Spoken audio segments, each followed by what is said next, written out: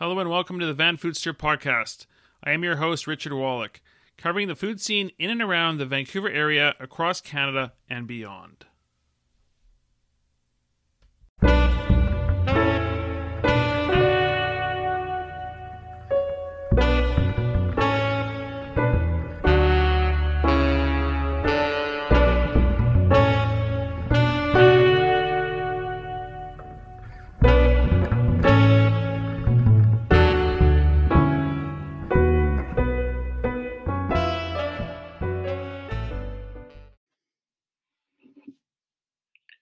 This is episode 103 of the Vanfoodster podcast. In this week's episode, I feature Nellos Restaurant Bar in Coquitlam. I talk about some of our upcoming events, including the next Dumpling Fest, our inaugural pizza crawl, and Tasting Plates Main in Fraser. I feature the fall menu of Aiyohno Café. I feature Robba da Matti in Gastown.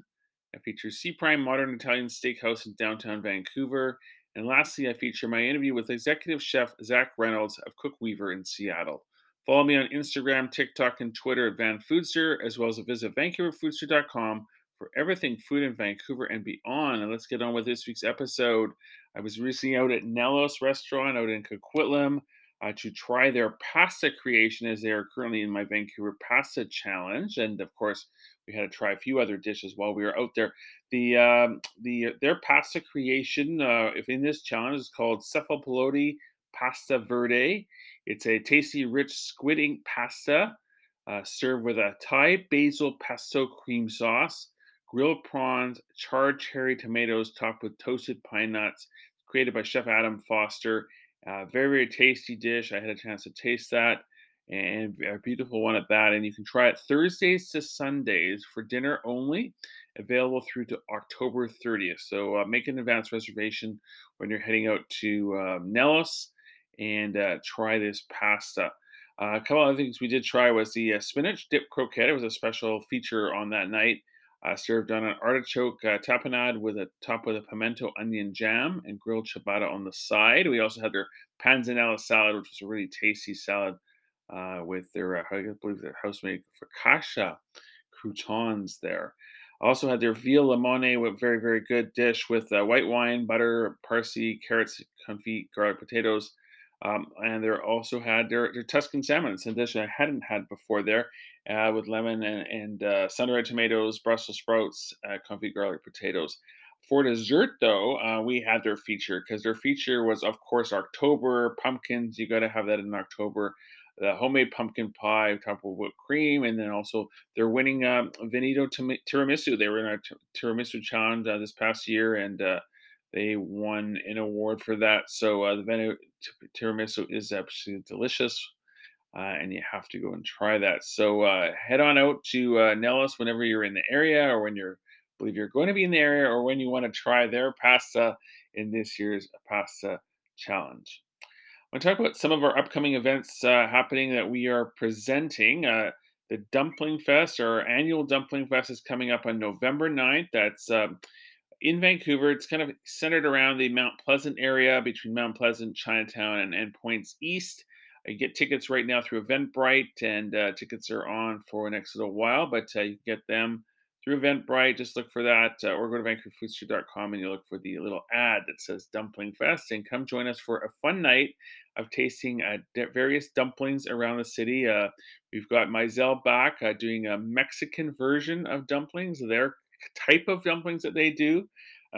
We have other Asian restaurants participating along with them, and you get to try a bunch of different dumplings and other dishes throughout the night as a tasting tour around the city. So a fun night. It's always a fun night, and come and join us for that. And then we are presenting our inaugural pizza crawl, first ever Vancouver pizza crawl. It is running at restaurants throughout Greater Vancouver. This is not a ticketed event. This is an event for you to come and enjoy. You're going to have 15 days to go out and try all these different new pizza creations, because every restaurant is creating something new that's not on their existing menu. So it's a new pizza.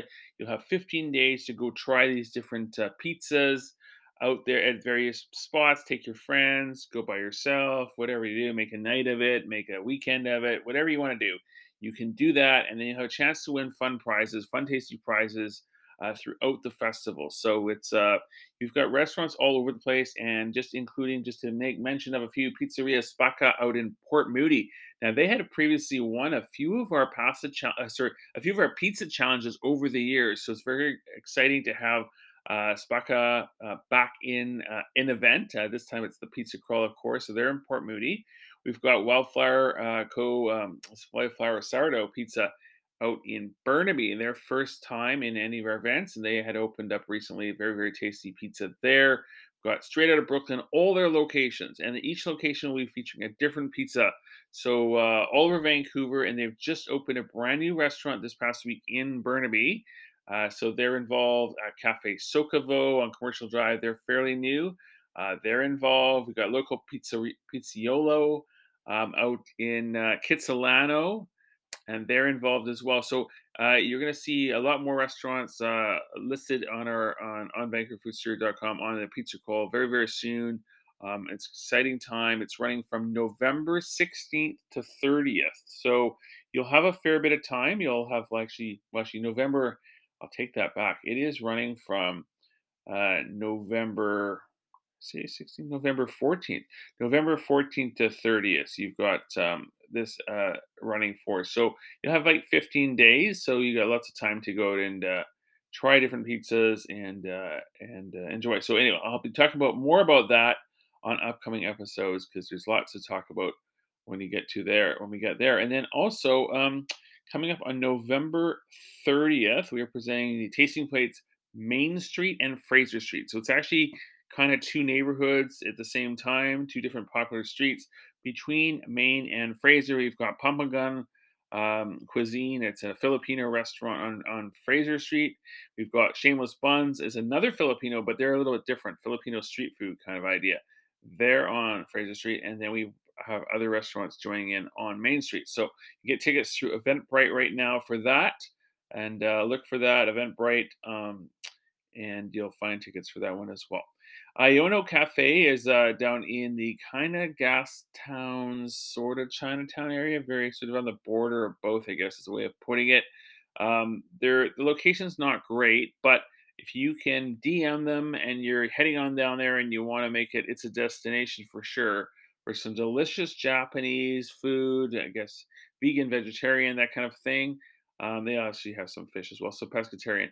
You just DM them on Instagram that you say you just want to come in to eat, and then you can maybe park in the area and then head on in. Security will let you through, and then you can eat inside in a beautiful space, and then enjoy. So they've just launched their fall menu. So Bev and Greg are a wonderful couple, and they are just creating delicious food, pretty much making everything from scratch, which is pretty impressive, including their bread. They make their own bread as well. So we just tried a few dishes this time, and their creamy shiso pesto udon was delicious, so good. I would definitely go back there again. I wish I lived closer. I don't live that close, so if I was there, if I lived closer, I'd probably be there a lot more.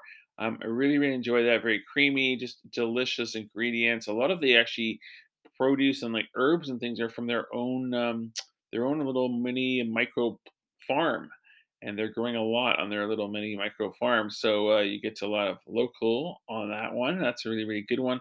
And then the smoked sockeye sandwich, that was very tasty as well. Of course, I just mentioned they make their own bread daily there. So you're trying like everything kind of like right there. It's good. And then the other favorite was the roast miso sake sablefish don. So this is like a don, of course. It's like a rice bowl, and they've got this roasted miso sake sablefish on top. It's really good, tender, melt in your mouth. That's something you want to get. And then we just had one of their desserts, the hochicha Swiss roll cake, really tasty there. I mean, their Bev's really good at making cakes and cookies. I've tried all the cookies already, so this time around it was just the hochicha Swiss roll cake. But I am looking forward to visiting again and then trying some of their other dishes as well. So check them out, Aiyohno Cafe. They're kind of like on the corner of, well, not really on the corner. They're on Corral Street between Pender and Hastings. So obviously everybody knows it's not a great area, but if you do DM them, you can just DM. You can slip right in and enjoy some delicious food.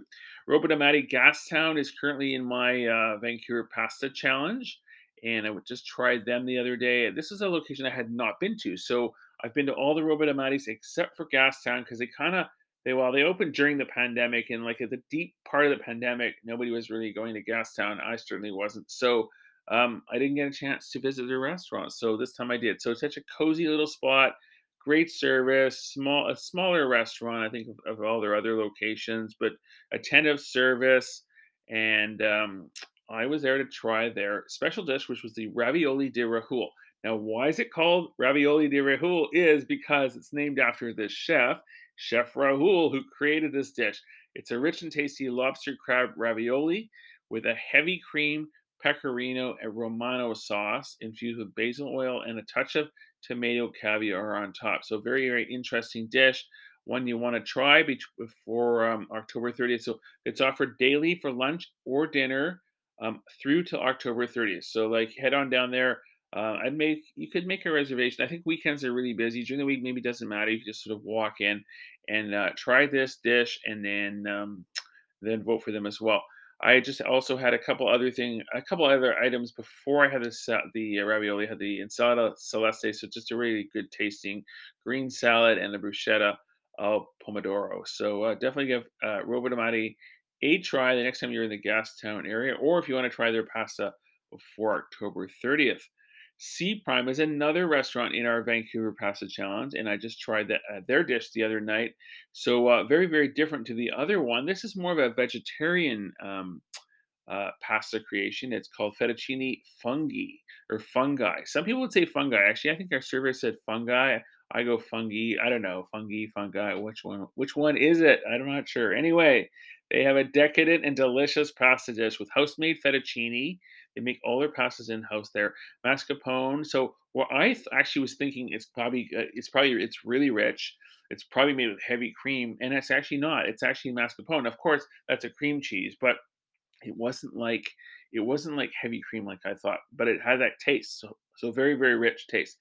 Mixed forage mushrooms. They had all sorts of different mushrooms in there, local grown mushrooms, and winter herbs. So that was really good. Created by Chef Bashad. He is a genius when it comes to creating dishes. So you want to try everything he has on his menu. You want to go and try. So I did try a few other things, but you can try this dish that's now on till daily for lunch or dinner, and it's available right through to October 30th. So definitely give them a try. I'd make an advance reservation to this restaurant, especially if you're going on weekends. But even during the week, I mean, depending on how busy the hotel is, they tend to fill up. So that's one spot you definitely want to go. They're right on Burrard, right downtown near St. Paul's, right on Burrard Street, right in the heart of the city.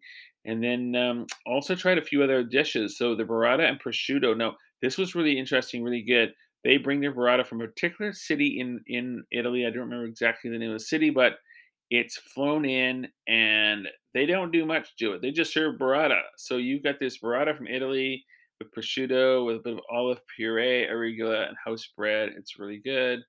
Definitely enjoy that. And then also the tricolor salad, a tasty salad with radicchio, endive, arugula, walnuts, pecorino, pancetta, and goat cheese croquettes. Those croquettes were really good. So they just fry them up, but a great accompaniment to that salad. Then for some meat, we have the Holstein dairy cow, a 12-ounce ribeye served with their demi glaze. Now this was really good. So this was I've had ribeyes in the past, but it's usually kind of fatty. This was not fatty at all. It was perfectly cooked. It had incredible flavor because it's a dairy cow, right? So it's like a really, really good flavor. That's from the cattle farm out in Wisconsin, and that was just great. We just shared it, but it came with a little bit of a fried onion ring string things on top. So with a demi glaze, really good. Ordered a couple sides. We had the roasted beets this time, and the roasted squash, which is perfect for October fall season. So really, really good dishes there. I probably, I mean, every time I'm there, I tend to over order sometimes. So this time we did not over order, which was great. So we were able to eat their desserts and enjoy their desserts. They have incredible desserts. That's another spot. Chef Diana and Chef Rashad together have created some incredible desserts there. Now, of course, everyone's going to have their own favorite. My favorite is more on the chocolatey kind of like, yeah, chocolatey. I want to say chocolatey side, marshmallow. These kinds of flavors are my thing. I'm not really into and I love apples, but I'm not that whole apple sort of thing, especially refreshing tart desserts, not my thing. But the good thing is you go with your partner who loves to eat those kind of flavors. So we had a differing here. So Lawrence loved the apple supreme with yogurt mousse and green apple sorbet. That's his jam. He loves sorbets. He loves that kind of thing. And but mine was the millefeuille, I guess Millefeuille.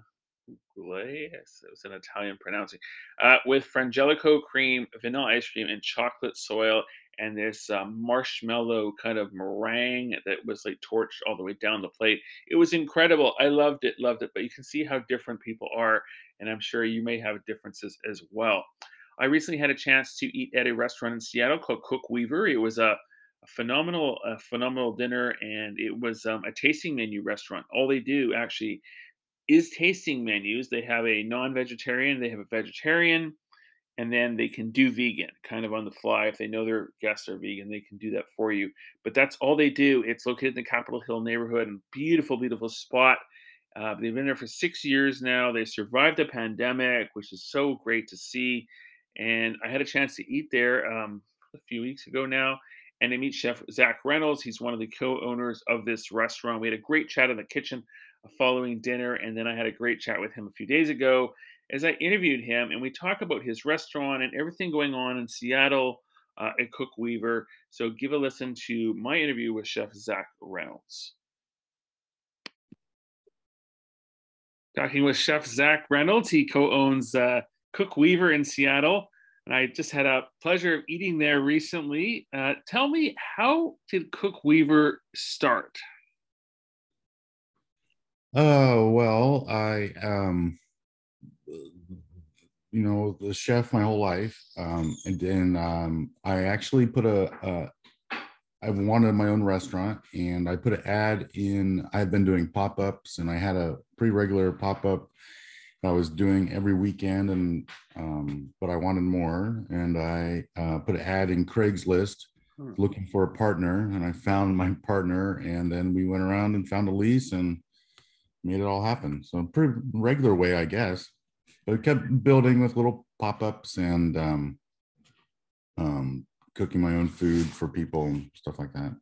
You have created such a wonderful vibe in your restaurant. It's so just natural when you walk in, you sit down, and you know you're about to go into a tasting experience, tasting menu. You've got a couple different options of ways to go, but when you sit down, it's like you're sitting at home with friends. It's a wonderful feeling.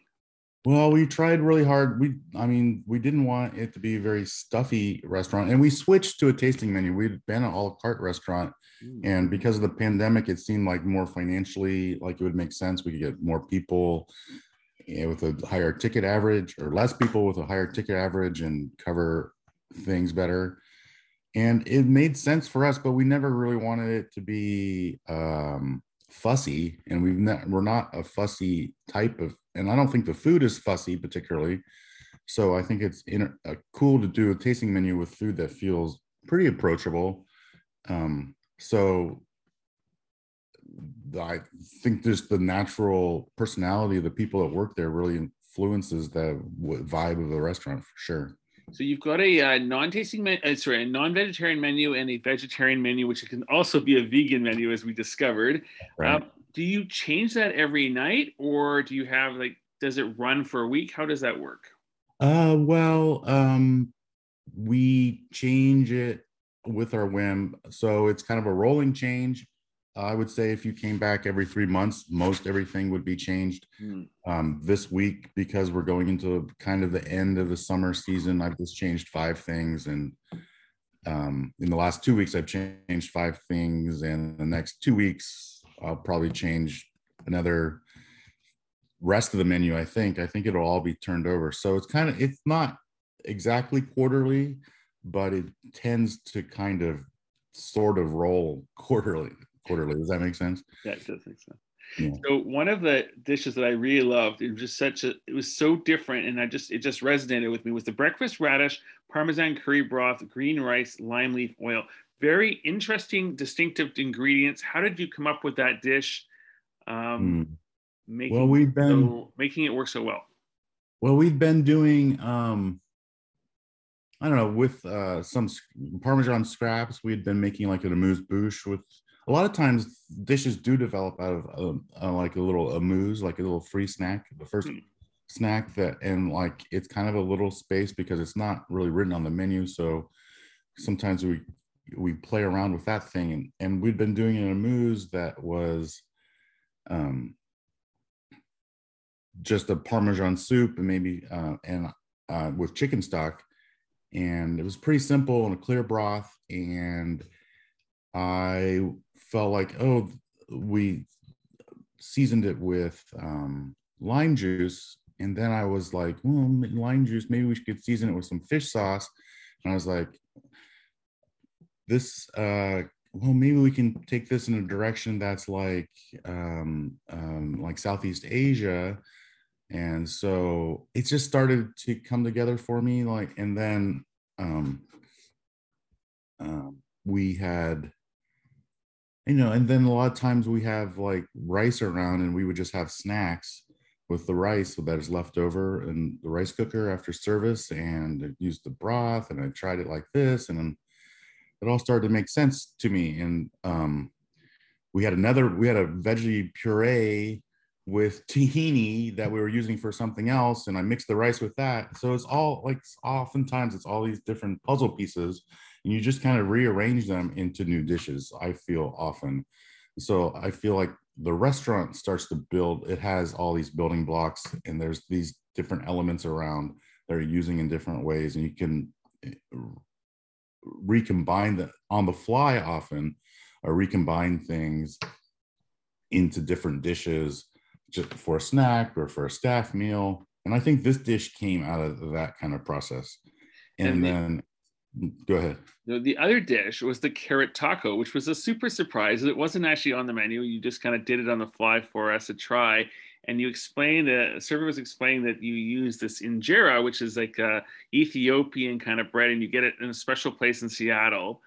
So right. How did, like, that's obviously because taco, Mexican kind of idea, but then your carrots are kind of local, and you've got injera. So how did you come up with that combo? Because it was like just a very interesting one, but it worked well for me, and it worked out well for my friend who was a vegan. Well, that again, it's the same kind of thing.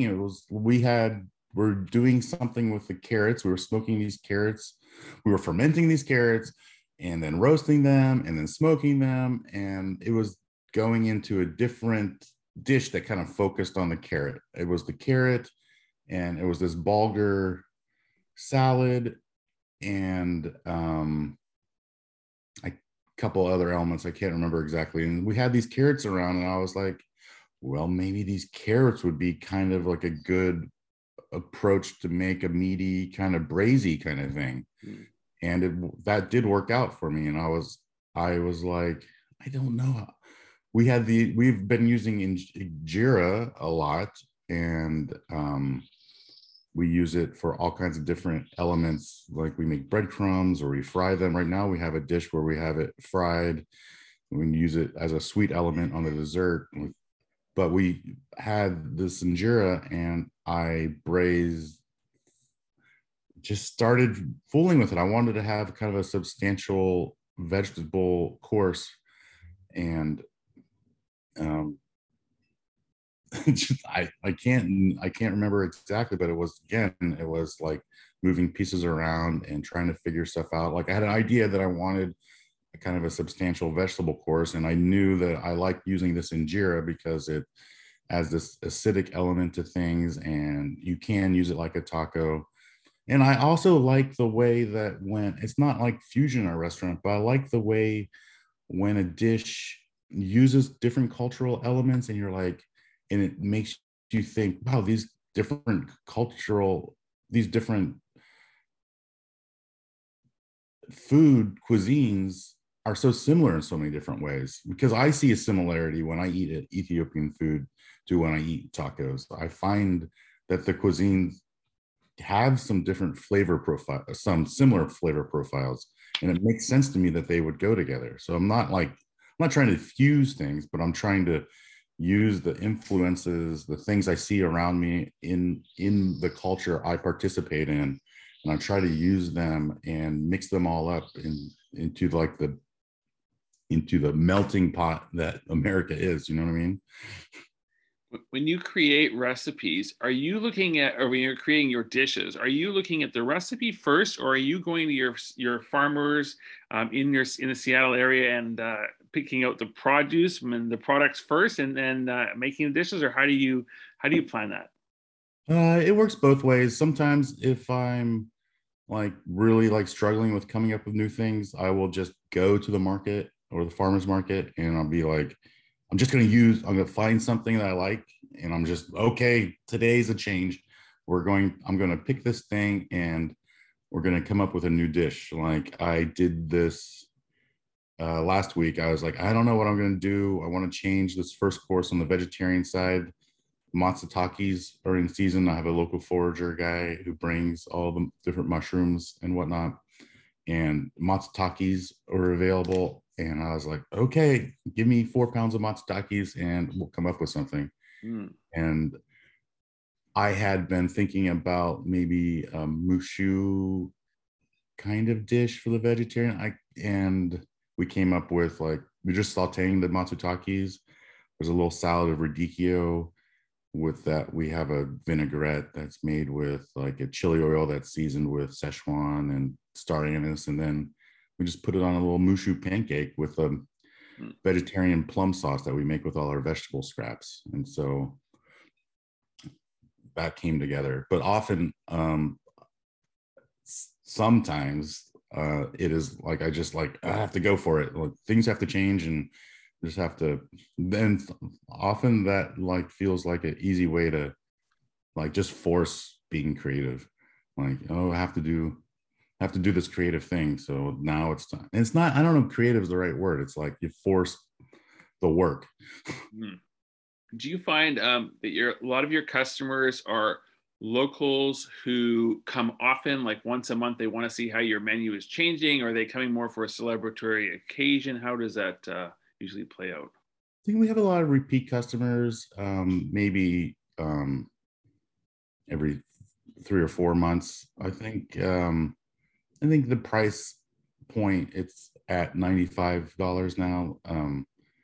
It makes it, I mean, for a tasting menu of this size, I think that's cheap, but it's still not obviously in everyone's budget, which there's conflict for me. I wish I could have, I want things to be for everyone, but it's obviously not. So it is what it is. Yeah.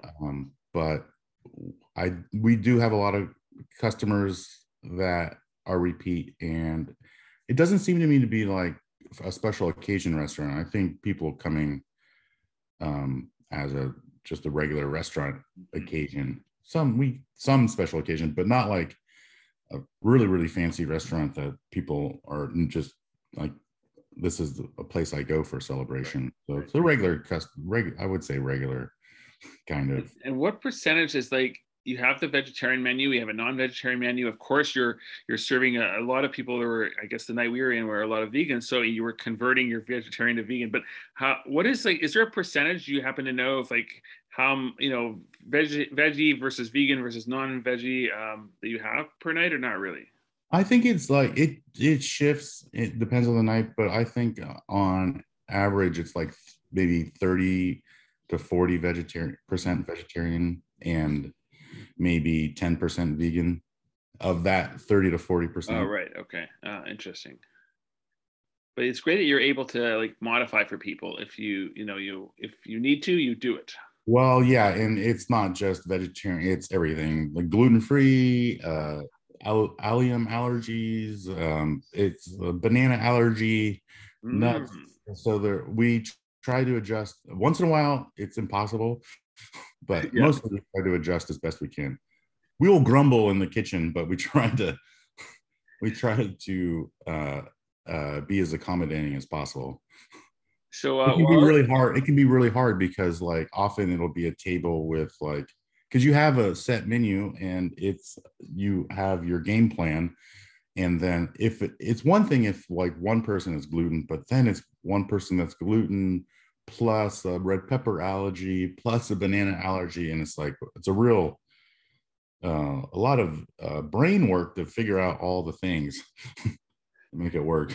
So in addition to the tasting menu that people can come in for, you also have a chef's table in the kitchen. So maybe you can talk a little bit about the chef's table. How does that work? How can people book in for that? How far in advance do people need to book in for that? Well, though, it's a seat. We seat six. In the past, we would do multiple parties, like two tops at the same time. Right now, we're still kind of in COVID, and we're just doing one party at a time. We can do two parties a night usually. I would, yeah, definitely suggest a reservation for that.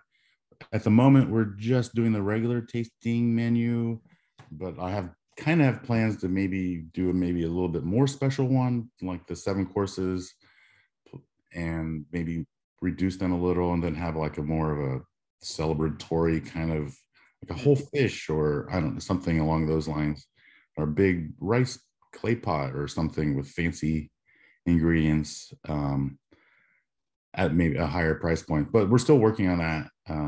But it's kind of a cool experience because, well, often, I don't know, we're, like I said before, a really casual restaurant, and there's a lot of interaction.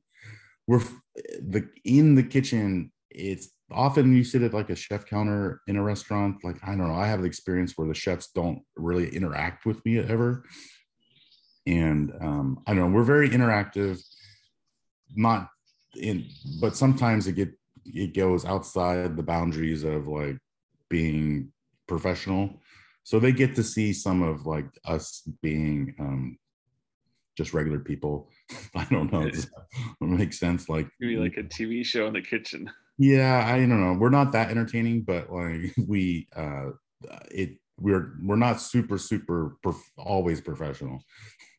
Like, like, so we're playful. That's what I would say. We're very playful. So it can be a fun experience, and it's really in the kitchen. So you really see the experience of what it's like for us to cook. So, and some customers are super engaged, and it's really fun to have them, and they're curious about how the process, like, and so I like when I go, like, I love to watch that kind of thing when I am at a restaurant. I'm curious about another kitchen's process too, so I think it's pretty cool actually. I think it's also a very different experience being in the kitchen versus dining in the restaurant. Like, it'll be, the vibe will be completely different. Definitely very different, and like, it's the kitchen is, I wish it could be the actual working functioning part of the kitchen. I wish it could be a little, like, we had higher end equipment and stuff, but it's not. It's pretty pleasant in there still. We have it decorated, the bench, the table is really pleasant, and there's nice lights. We dim the lights to make it romantical, and I think it's a really most people, well, everyone always says it's cute, so I don't know, I have like feelings that I wish I had a really fancy stove and there wasn't grease here and there, but it was, so I mean, it's real. Makes for a great experience. So lastly, are there any particular farmers that you're using in the Seattle area to supply your various different products, or are you going mostly to the markets to purchase your produce? Well, I go to the farmers market every week, couple different ones, and I use whatever, all of the different farmers there. Like, there's one I'm pretty friends with, Tonemaker Farms for a lot of fruit, Alvarez Farms for some east of the mountains hot stuff, particularly this part of the year. Like getting like this really nice sheep's milk cheese from Glendale Creamery, where they have a really nice kind of Taleggio kind of cheese that I'm creaming, kind of making a cheesy corn dish. That's really nice, I think. And berry, I use them all year. But I also go to like regular grocery stores, but in our like international district or Chinatown, to procure a lot of things. I don't have like an Asian dry goods supplier, so I'll get like nori, or like the rice, or I often actually buy fish at a grocery store called Uwajimaya that probably has the best They have the most variety. I have a they have a lot more variety, and the prices are similar to Purveyor. So, like, I can get skate and monkfish liver and some things that are a little unusual that I sometimes have a hard time finding with my like they have sea urchin right now, and like my purveyors don't have those things. So Hmm. often yeah. So every morning I do shop at these different little Asian markets.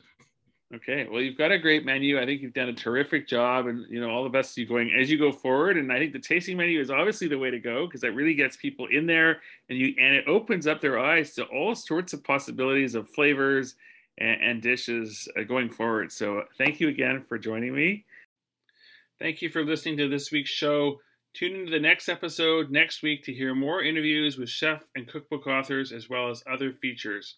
Please tell your friends about this podcast and have them subscribe to the Vanfoodster podcast and Apple Podcasts, iHeartRadio, Spotify, Google Play, and Amazon Music to hear my weekly show covering the food scene in and outside of Vancouver.